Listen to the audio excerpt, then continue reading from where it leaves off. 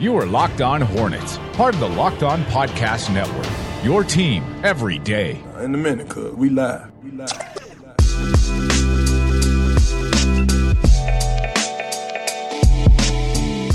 I continue to watch film on all of these prospects, and it continues to make me feel all tingly inside when I get excited about some of them. Although, Doug, I am getting scared. I'm having reoccurring nightmares.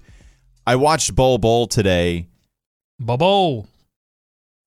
And that guy has a pretty sick film session for you. That's my dude. That is your guy. Now, if Jackson Hayes is there, you take him over Bol Bol. Where are you going? If both Jackson of those guys Hayes are is my available? dude. I feel you gave him your rose, correct? That's what I said yesterday, at least. I hope I wasn't wrong about that. Yeah, The Bachelorette, by the way, starting back up and Saw taking over my television in my household. And not as television, apparently. Yeah, not as a big fan. He won't talk about it a lot, but it's one of the few things he won't talk about a lot. He will on He's Twitter. A huge fan. But yeah, every year I give a rose out to the draft prospect that really just has my heart. Now, sometimes I take that rose away, especially if the consensus starts to develop around another player, because I'm really just concerned with being correct. And however long it takes me to get there and whatever I have to sacrifice to do that, I just want everyone to understand that I had it from the very beginning and that I was correct. And then pat yourself on the back afterwards. Oh, of course. You, on the other hand, you don't know me. You are what I call stuck in the highlight zone. Do not adjust your computer screens. You are in the highlight zone. You just love everybody because mixtapes, that's what mixtapes do. They trick you into believing that a player is much better than they actually are. Well, that's not necessarily true. There are some guys, I guess everybody can come back at you with my disdain for Miles Bridges at the time. It was one of the worst, it was one of my bad episodes that I had here that people got very angry with me. And it was just because I loved Shai Gilgeous-Alexander so much. That's right, you were projecting. I was. Romeo Langford, like I said yesterday, I know you didn't listen to the show yesterday. I know you were doing other things. But Romeo Langford, I'm not crazy high on. This is a guy, we talked with Jared Morris, again, assemblycall.com yesterday. And Romeo Langford, I mentioned him to the listeners, Doug. I talked about him being crafty, not crazy explosive, doesn't play explosive, but he had good measurables coming out of high school as far as his vertical, and he's got good size. And so, yeah, Romeo Langford, not a guy that I'm crazy high on. I haven't watched a ton of PJ Washington film yet. It's just the mixtape, it brings us to the point that I wanted to open up with. Because I'm watching a Bol Bol mixtape just before we came on here. So I guess I didn't really watch all that much film on Bol Bol, but I was just watching some highlights, trying to, I don't know, about 6 minutes, 7 minutes, something mixtape of him.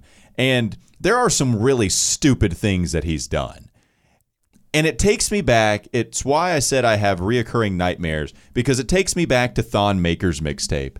And that was the absolute stupidest mixtape I've ever seen in my entire life, and I fell in love with it as soon as I saw it. Thon Maker's my dude. Thon Maker is my dude. And he was. I'll take him right now. I went back. It reminded me of Thon Maker's mixtape so much. I just went back and watched it, and I still don't know how that guy is not the best player in the game. I mean, that mixtape was absolutely incredible. You watch a lot of dudes do what Thon Maker did in high school, right? Where they're spinning, they're dunking on people, just a phenomenal perimeter player. Oh, except that guy, you can see him fill out his frame. Oh, and he's legitimately 7 feet, like taller than Kevin Durant. And he's doing what Kevin Durant is doing in the NBA. He's doing that in high school. And I thought, I couldn't wait to see where he was going to go to school. He decides not to go to college, go straight to the NBA after I think I think he comes over from Sudan, if I'm not mistaken, and then playing very well. I could be wrong. Actually, South Sudan. South, thank you very much. And so you see, South Sudan, and then I think he plays in Canada or whatever. I thought Thon Maker was going to be amazing. I get those same type of vibes from Bol Bol where I want him badly, and then I think, well, we do have the injury history here. It's just, is he going to be another Thon Maker, Doug? That is the question that I have. You, on the other hand, are not as worried. You seem to really like Bol Bol if Jackson Hayes is not available. I think I've just seen more consistent shooting out of Bol Bol, and I feel like that's one of the things that held Thon Maker back. I mean, there was not a willingness by his teammates to give him the ball a lot because he turned it over and he wasn't able to shoot as consistently. So, I mean, look, I think if you're at 12, especially in this draft, which is somewhat weak, then I think you either need to trade the pick or take a big swing. And I'm not sure that there is a bigger swing in this draft than Bol Bol, who is being mocked right now anywhere from late life. He might not even be available. Bol Bol is this kind of guy that I see in the draft every year that for whatever reasons, medical, there's some kind of concern about the person's game or whatever, and they start getting mocked down to 20, and then right around draft time, they start going up, and then all of a sudden the Hornets have an opportunity to take them, but they go 2 slots above the Hornets. And that is usually what happens. By the way, we will get to another draft profile later on in the show. We're going to do Darius Garland today. Doug spoke with Adam Sparks, a beat writer for the Tennessean, so we'll talk with him later on in the show. And Doug, you bring up a good point about whether you should trade the pick. I actually had a chance to talk with Rod Boone of The Athletic today, and he wrote an article about trading that 12th overall selection. And he said Kupchak has 2 real options. He can try to fill one of their many needs by selecting the player they think will help them the most, or trade the pick as part of a larger package. If the Hornets are serious about showing Walker they want to put a quality team around him as he enters the prime of his career, enticing him to re-sign rather than chase free agent dollars elsewhere, the smart thing may be dealing the pick. So, Doug, you actually are an advocate of trading the 12th overall selection, just like one Rod Boone is. Rod Boone is my dude, coming out here hot with the take already. I love it, saying trade that pick. Kupchak's the master dealer, right? I mean, that was his role in Los Angeles when he was the head of basketball operations. Yeah, and this is an asset, and it's one of the few assets that teams would actually be interested in. And a lot of people are saying this is a weak draft, and I think it's a weak draft. But then again, other teams covet first-round selections, and there might be a player sitting around that 12 spot that a team all of a sudden falls in love with. Maybe Bol Bol is available there, and there's some other team that's way more interested in his services than the Charlotte Hornets are. And I think you have to take that opportunity to either find someone for Kemba Walker or accelerate your eventual rebuild. And by accelerate, I mean jettison some of these longer-term contracts or some of this money so that you start to free up cap space. I saw this interesting tweet, Walker, from Ira Winderman, Heat beat writer. Quote here, ESPN's Bobby Marks on Heat waiting for 2020 free agency. The quote from Bobby Marks is, I look at that free agent class of probably being one of the weakest that we've seen. That free agent class 2020 is not like it's going to be this year. Well, this year is an all-timer free agent class. It's stupid what it is this year. So there's going to be more opportunity this year in free agency if the Hornets can find some way, and it might take a miracle, but find some way to free up cap space, whereas if they just let some of these contracts expire slowly, which I've seen fans ask, why not just hold on, wait till some of these contracts come off the books? Well, it's because, 2020, maybe 2021, those free agency classes don't look as hot. I'd be interested to see 2021's free agent class. I'm with you on 2020, and I hear Bobby Marks' point. My problem is, I'm just going to get out there in front of it. I haven't looked at 2021, but I'm going to say bad. Okay. I'm not going to take your word for it yet, but I appreciate going out there on a limb. I will say this. I am kind of one of those people that is willing to wait. I do think that's the smarter thing to do, because I just don't think that, one, the 12th overall selection is going to be enough to get off of a Nick Batum contract and really get some kind of value. Because the one guy out there that is thought of, and we've talked with Rick Bonnell quite a bit about it, it's just one of the few stars that would be a second fiddle to a Kemba Walker. It would be Kevin Love, and I don't want that contract. And I don't know if there's somebody else that we're not thinking, which is entirely possible, then fine. I just don't know what you would get with the 12th overall selection and then a Nick Batum salary filler, right? Because if we're going to get one of those type of guys, a real roster changer, I would imagine the guy has got to be making close to $20 million or something really good. And I just don't know if that deal is out there. I can't think of one at least. 2021 NBA free agents. You ready for this? Yep. All right, Chris Paul, old, can't win in the playoffs. Nope. LeBron James can't even make the playoffs. Get out of here. Blake Griffin, one leg. Paul George, all right, that's fine. Gordon Hayward, one leg. Mike Conley. There's a lot of really good older and maybe a tiny bit injured guys. Yeah, 2021 is a geriatric free agency class. So my God. I'm liking the Hornets making a move now. And even if you secure Kemba Walker or you don't secure Kemba Walker, I'm in favor of accelerating whatever rebuild you've got coming up and moving money when money is to be moved. You have to remember that these times, draft and trade deadline, are critical points where teams are more willing to accept bad assets. And you have to take advantage of those if those opportunities present themselves and if it doesn't hurt you long term. Yeah, if you can, then fine. I don't know if you're getting rid of Nick Batum. And that's the only one that I want to get off sooner rather than later. I'm cool with holding on to Marvin until he runs out. I'm cool with holding on to Bismack until he runs out. Same thing with really all the other contracts. Just Nick Batum. Like if you find a way to do that, and I just don't know how they're going to find a way to do it. Maybe they can by attaching that 12th overall selection. Maybe that's valuable enough. But even you said, like, if it's a weaker draft, maybe somebody likes a Bol or somebody else there enough to take on that money. I just don't think that the value is going to be enough for me to part ways with that first round selection. It's the Locked On Hornets podcast on the Locked On Podcast Network. We'll be back a little bit to talk with Adam Sparks, beat writer of the Tennessean, to discuss Darius Garland's draft profile. We appreciate you joining us here today. It's the Locked On Hornets podcast on the Locked On Podcast Network. Adam Sparks is my dude. This is Locked On Hornets. Nature's first green is gold, her hardest hue to hold, her early leafs a flower, but only so an hour. Then leaf subsides to leaf, so Eden sank to grief, so dawn goes down to day, nothing gold can stay. We need the boys to mend with that now. It's time for more of the Locked On Hornets podcast.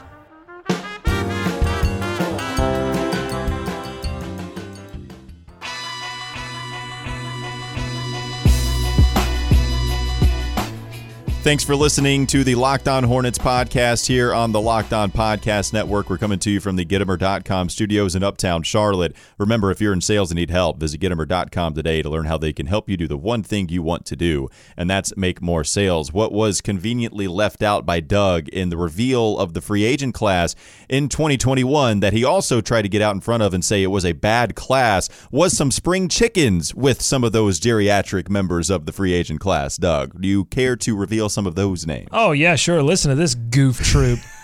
DeMar DeRozan, C.J. McCollum, Otto Porter Jr., Drew Holiday, Rudy Gobert, Anthony Davis, Bradley Beal, Andre Drummond, Giannis Antetokounmpo. I think it would be easier if we just said who isn't a free agent in 2021. So 2019 was a pretty insane free agent class, and it sounds like 2021 is going to be an insane free agent draft class with guys that are part of the geriatric club, but also some guys that aren't necessarily spring chickens. I guess that was a little far, but still people you would like to have for a 5-year deal. One name I haven't mentioned, I'll give you this name, Nicholas Batum.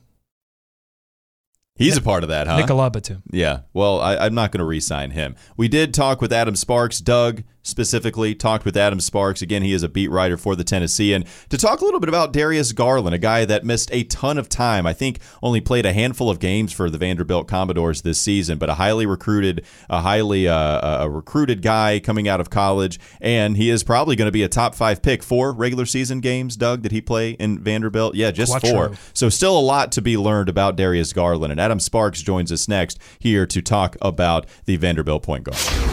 So, Adam, what was the buzz around Darius Garland coming into his freshman season, and what were you in particular expecting from him in year one? I thought I would be covering a Vanderbilt team that would go deep into March. Darius Garland was, at least as a signee coming in, he was maybe the best, certainly the most celebrated signee that Vanderbilt basketball has ever had. He was a can't-miss kid. He's a local kid, 5-star, maybe the best point guard in the country. And a lot of people thought he was going to be sort of what Kentucky has had in the SEC, with the one-and-done guys that can come in and, just from the get-go can lead a team deep in the NCAA tournament. That's what a lot of people, including myself, thought that Garland would do. And the fact that he was a point guard and really good facilitator and a scorer, you saw the Vanderbilt coaching staff basically focusing the whole offense around Garland. They felt that way too. And, Vanderbilt had its best recruiting class in school history because of Garland. He had a 4-star that came and another 5-star that came. Everything went south once he was injured, but it was supposed to be a transformative type season. And when he got injured in the 5th game, that changed everything. And how much of a factor do you think that injury was in his decision to go pro? Well, I think he was going to go pro anyway. I think he was very much going to be a one and done guy. When I talked to Darius, even before the season started, when he would talk about his basketball dream, it wasn't I dream of the Final Four, I dream of an NCAA title, I dream of what can happen in March. He would dream of being an NBA player. And, you get this a lot of times with these 5-star guys that they all say, I want to get to the league. And if the NBA rules were different and they could get to the league right out of high school, I think Darius Garland would have been one of those guys. The only reason he went to college for 1 year, I'm convinced, is just because he had to. Very smart kid, very mature kid. But the rules were set up that way that he had to go to college for a year. Otherwise, he would have already been in the NBA. I don't think the injury affected that at all. And you mentioned Vanderbilt was prepared to sort of build the team around him, build the offense around him, and the knee injury isn't really hurting his draft stock at all right now. What are people seeing in Darius Garland that is allowing them to look past the injury worries and made Vanderbilt want to sort of build that team around him? Well, he's extremely smart, very high basketball IQ. So whatever team drafts him, he's going to be able to come in and play the NBA game right away. He's a guy that, his dad played in the NBA for a number of years. His game, I think, is even suited more for the NBA. He's really efficient in pick and rolls. He's a complete player, so he can shoot from 23, 25 feet out with at a high percentage. He can create. I think a lot of times the college point guard is the kid that can create and that can drive, but they can't necessarily do the other things. He can do all the other things. I would question a little bit of his defense and some things like that, but I think there's some questions maybe about his size also. But he was his entire life in basketball, he has been the focal point of every team he's been on. And that's going through the AAU circuit where there's nothing but 5-star guys on his teams, but the coaches would look at him and say, we will be the best team. Even despite all these 5 stars, we will be your best team if Garland has the ball, runs the show, everything goes through him. And actually Vanderbilt, their season went south and their coach Bryce Drew got fired basically because they set up their team to have the ball just go through him and no one else. And when he got injured, they didn't really have a plan B. So it was all their eggs in one basket. And it was a very good basket to have. But I think he will transition quickly to the NBA if he's fully healthy. And I think he will be. I think he's going to run into some roadblocks there, but he will be NBA ready. He's not going to have to learn anything in terms of basketball at that level. And you mentioned his size. A lot of people are dropping the Trae Young comparison for him. Is that something you think is simply measurables based, or do you see any similarities in the games of Trae Young and Darius Garland? Yeah, some. The measurables do that some. Now, I will say, he played high school locally here, but I didn't see him that much. I would see him on YouTube, and I would see him a lot of ways like that. And I thought, man, he's not. I don't know if he's a one and done, if he's a lottery pick when he was coming to Vanderbilt, because I thought he's a skinny kid. He looks like a high school player. He doesn't look like a college or pro player. He needs a couple years to fill out. And then when I would see him in uniform, only live, not on TV, only live, he's far more defined and thicker and stronger than you would think. You only can see that out of him live, and usually only in uniform. He has a very kid-like face. I think sometimes we think that this guy is too young and too little. Physically, he will have to get a little stronger. Trae Young that's not a terrible comparison.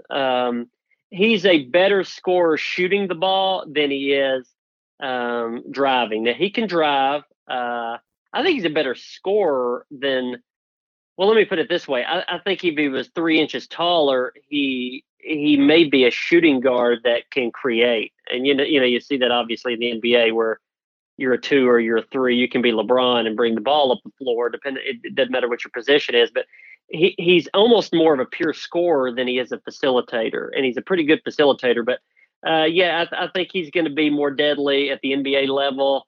just pulling up quickly. He's got a real quick release, pulling up from 23 feet than he is getting in the lane and doing things with the ball to score. And obviously the size difference is going to hurt him. It's going to be a little bit of more of a challenge in the NBA. The time that I saw him in high school, AAU, and certainly the short time that I saw him at Vanderbilt, he was a guy that could just step back and just drain a three from anywhere on the court. And I think that's where he's going to more go to at the NBA level. Awesome. Adam Sparks, beat writer for the Tennessean. He covered Darius Garland in his time at Vanderbilt. Adam, thank you so much for joining us. Yep, no problem. Thanks for having me. This is Locked On Hornets. So wait a minute. Do we value players that forget plays all of a sudden? I thought we loved LeBron James because he remembered he could cite to you every single play from every game he's ever played in. Now all of a sudden, we like players who have no idea what happened on the previous play. I don't think you want him to play scared, right? It's time for more of the Locked On Hornets podcast.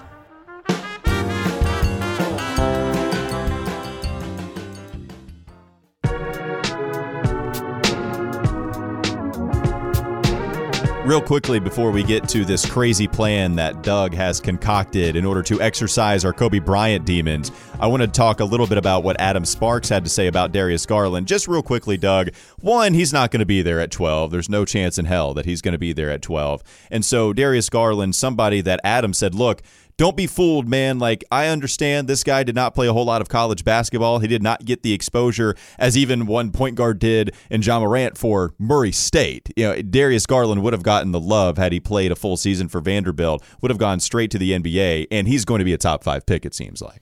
Yeah, ESPN, I think, has him at 4 right now, which would be the Lakers pick. Now, hang with me here. Okay, this is a nice little setup. The Lakers, I'm strapping in. Yeah, strap it on. Click. The Lakers and the Charlotte Hornets have a little bit of draft history. I don't know if you guys know this. Have you guys heard about this?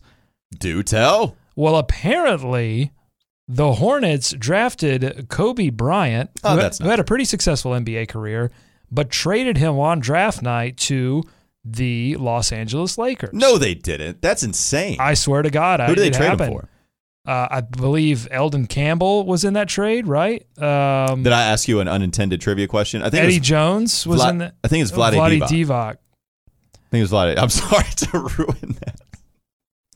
Listen, I was just naming Lakers players that I knew that had played for the Lakers. No, he played for the Lakers after playing for the Hornets. See, I'm not the only one that gets things wrong in this studio. No, I was joking. I was naming former Lakers. The difference between you and I, okay, is that you are a credible journalist and you care about getting facts right. I don't care whether or not I get the facts right. I'm all about the emotion. I'm all about the tears and the fears, okay? Moving on to my scenario here. I'm so sorry. I'm just saying that what if the Charlotte Hornets trade up, which is a scenario, by the way, that we have not even mentioned yet as a possibility. We've talked about trading the pick away, possibly trading down for assets or to clear some of that salary off the books, but we haven't talked about the Hornets actually trying to break in to really what is the only valuable tier in this draft, which is attainable and valuable tier in this draft, which is 2 through 4. Because after 4, it really starts to dip. I think it's, Barrett, Morant, and Garland, and possibly if someone just starts to rise after the combine, another name could jump in there. But I mean, those are the names that are really exciting people right now. So what if they jump up, get Garland, and then Garland turns into a Kobe Bryant-like player, then all of a sudden the Lakers are the laughingstock, or even more of a laughingstock than they have been, and the Charlotte Hornets exercise their Kobe Bryant demons, and then the Lakers come to some game sometimes with a Darius Garland Lakers jersey on. That's right. That's very good. I didn't realize Kobe Bryant tweeted this out. This happened on July 1st, 2014. Kobe said at the time, he said, "On this day 18 years ago, the Hornets told me right after they drafted me that they had no use for me and were going to trade me. #thankyou, #Lakers. No way. Absurd. Kobe didn't want to play with the Charlotte Hornets. And I think people got mad at him at the time for even tweeting that out. I think Twitter was even relatively new for him at the time. I remember when Kobe got a Twitter account. It was like Mamba or something like that. Now I think it might be at Kobe Bryant. I'm not exactly sure about the handle, but I remember people being angry about that. I completely forgot that he tweeted that out. Other players that have played for both the Los Angeles Lakers and the Charlotte Hornets: Lance Stevenson, Tyson Chandler, Dwight Howard. Wow, that's right. Matt Barnes technically Bobcats, was, I guess. I mean, yeah. Shannon Brown, Bobcats. I saw him in an airport one time, flying to Indianapolis. $2. Do I need to leave? Cool story. Do I need to leave the studio? Did you say hello? I mean, or did you just see him? It was just a random celebrity run. Actually, it's a great question. Who is the most famous person you've seen in an airport? You're welcome. Thank you. I ran into Shannon Brown one time. I actually have a somewhat impressive list of celebrity run-ins at the airport. Let's hear them. In one trip, I got a couple of Charlotte Hornet point guards knocked off of my list. So Kemba Walker, I saw at my gate one time, sitting right behind me. He was wearing a pretty cool Kemba Walker bucket hat. I ran into Brian Roberts. The same trip, I had a connecting flight in Atlanta, and this was before Brian Roberts even played for the Charlotte Hornets. This was a while ago. So I saw Brian Roberts at that Atlanta airport on the same trip. I ran into Shannon Brown one time. Tory Gurley was a NFL receiver after playing for the South Carolina Gamecocks. You only run into sports people. This is how obsessed with sports you are. I just know that you don't know anyone more famous than someone that's in sports. Mark Schlereth, Stink, as they call him. Saw him at the Washington Dulles Airport. I saw LaShawn McCoy at the Atlanta airport. So you're right, they are all sports people. The one person I think I saw. Get out more. I'm not sure. Watch some movies. Seeing all of these people. The one person I think I saw that is a movie star, I think one time, I'm pretty sure, I saw Téa Leoni. That, I mean, it counts if it really was her. You don't sound incredibly confident. I'm pretty sure it was. It was from a distance, but I'm pretty sure I saw her. She was Téa Leoni-ish. I think she was full on Téa Leoni. All right, most famous sports person I've ever seen in an airport was Hubert Davis, UNC. And I need to get out more. Coach. Yeah, well, that's, again, I don't see a lot of sports people, but I did see Anna Paquin and Stephen Moyer, who co-starred in True Blood, Anna Paquin, X-Men. Anna Paquin's a pretty big star. Okay. But I saw they're married, and they were, I think Stephen Moyer was in Charlotte doing a TV show at the time, and I saw them at the airport. I do have one story. Somebody thought I was a celebrity one time. Asked for my autograph. Legitimately. Wait a minute. Yes. Someone saw you, thought you were a celebrity. What celebrity? Correct. Exactly. So, I was in the Atlanta airport one time. Let me look at you for a second to try to guess what. Okay. There you go. You have a sharp jawline, short hair. Have a sharp jawline. Oh, man. I mean. It's not. I had a hat backwards on. So, I don't know if that changes anything. It kind of Jason Williams. It kind of will change some things for you. White chocolate. I would love to be mistaken. Because you're tall, I mean, you look like an NBA point guard. I got handles like Jason Williams. So I'm sitting down waiting for my plane, and an older couple is walking by me, and then they start to point in my direction. They're from a distance, so I don't know if it's exactly me they're pointing at, but it's an older couple pointing my direction, and I've got my headphones in, and I'm just kind of staring down at my phone, acting like I'm not listening. Oh, wait, I know who it is now. You look like Sam the Eagle, the Muppet. And so they were looking at me, and they decide to inch a little closer, trying to figure out if I was him or not. And I'm ignoring him. I'm in my own space. I'm in my headphones. I'm looking at my phone. And so Jamie Kennedy. You look like Jamie Kennedy. I'm not paying attention a ton. And so they continue to inch a little bit closer. And then the older man says, "Excuse me." And I take my headphones out and said, "Yeah, can I help you? Hey, do you mind signing an autograph for us? Would you mind doing that?" Flat out. Asked me if I would sign an autograph. Robert Pattinson. I told him, sure. It's not a big deal. I'll sign an autograph for you. I doubt you want it, though. I'm not very famous. He's like, "Well, what do you mean?" I doubt it's going to be worth much, man. I doubt, but I'll sign it for you if you want. He's like, "Well, wait a minute. Aren't you Andy Roddick?"